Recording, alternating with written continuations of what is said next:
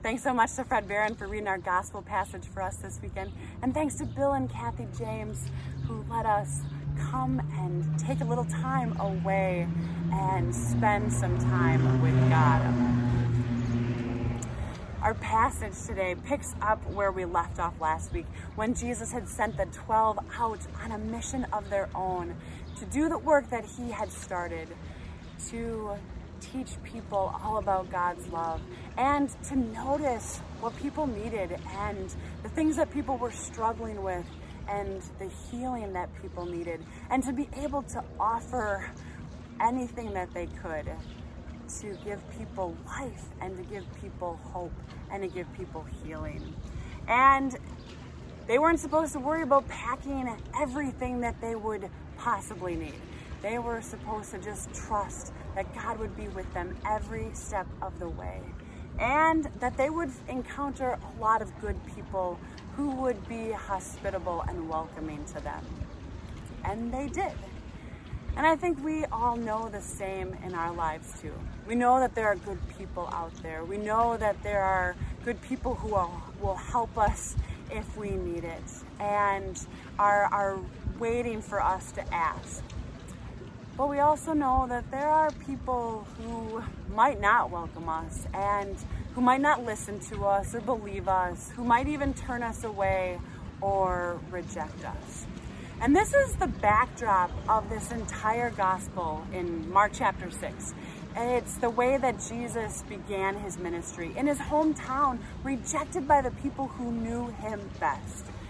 And right between the story that we heard last week and the story that we hear today is this tragic, sad, alarming news of John the Baptist and how he was killed.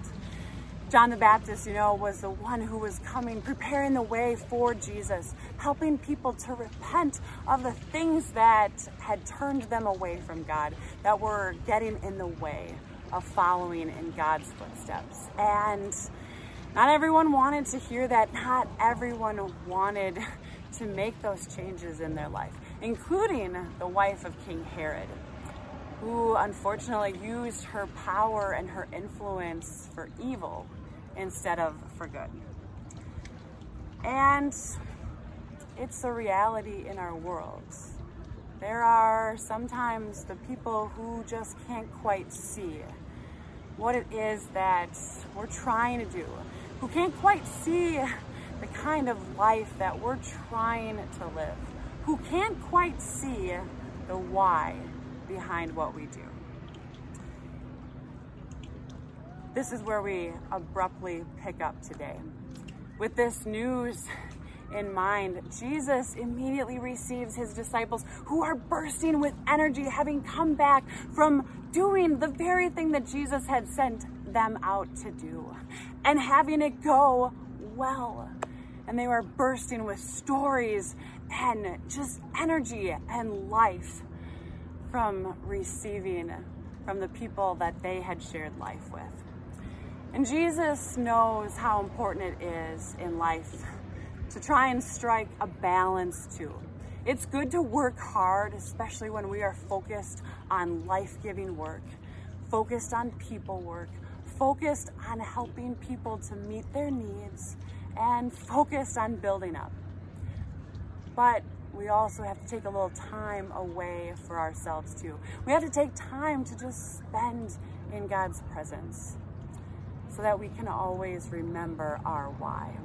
And so as Jesus gathers the disciples together and they head out on the lake to the other side, and you just have to imagine all of the things that the disciples shared with Jesus, and maybe even their needs too. A couple weeks ago, we talked about that, about recognizing what it is that you need right now in your life. I'm not sure if you had a chance to give that any thought or not. It's a hard question to answer because at some level, where do you even start? Or where do you even stop? And sometimes it can be hard to know what it is you really, truly need for yourself. It's so easy to get caught up on the things of every day, the things that you need right now in this moment, the things that are not going according to plan that you need to work out somehow. And it can be so much harder to really give thought to the things that you need to be able to better experience this life that God makes possible for us, to better realize and to recognize and to know the life that Jesus gives to us. A life that is not just a one and done, one layer of meaning, or only able to be seen from one perspective, but rather the life that Jesus gives to us is multifaceted, multi-perspective, and transcendent across time. It's the kind of life that the more we think about it, the more we focus on living it and sharing it, the more fully we get to experience it and be impacted by it. And I think that's what Jesus might be trying to say to the disciples in that boat, and maybe to you and I today too. Think about what it is that we need, so that we take time to be attentive to our needs, so that when we work really hard to be about life-giving work, we can do that too. There's a good balance between working hard and taking time to just spend with God, who helps us to remember our why. So when the disciples and Jesus get to the other side of the lake, the crowds immediately descend upon them because they've found where they were heading. And it's so interesting that the word used there to describe Jesus and how he responds to them is that he was filled with compassion for them. Jesus sees all of them. Jesus sees you. He sees everyone for who they are. He sees what they're capable of and what their potential and their purpose is. And he's filled with compassion. He's filled with love. He is filled with hope for the impact that they are able to leave in this life and upon this world. He's not filled with judgment. He's not filled with contempt. He's not filled with disgust or disdain or annoyance or any of that. He is filled with love, and he's filled with compassion. He sees their needs, and he responds to them. We have all kinds of needs in this life, starting with the basics, being fed, having something to drink, having a roof to protect us, to keep us safe, having the need to belong and to be a part of something, to be loved, to be appreciated, to be recognized for the gifts that we are able to contribute. This is the life that God makes possible for us. And through Jesus, this life that we have been given is so multifaceted and multi-layered. It's not just one and done. And there's no way that we can mess it up forever, because we're always given second chances.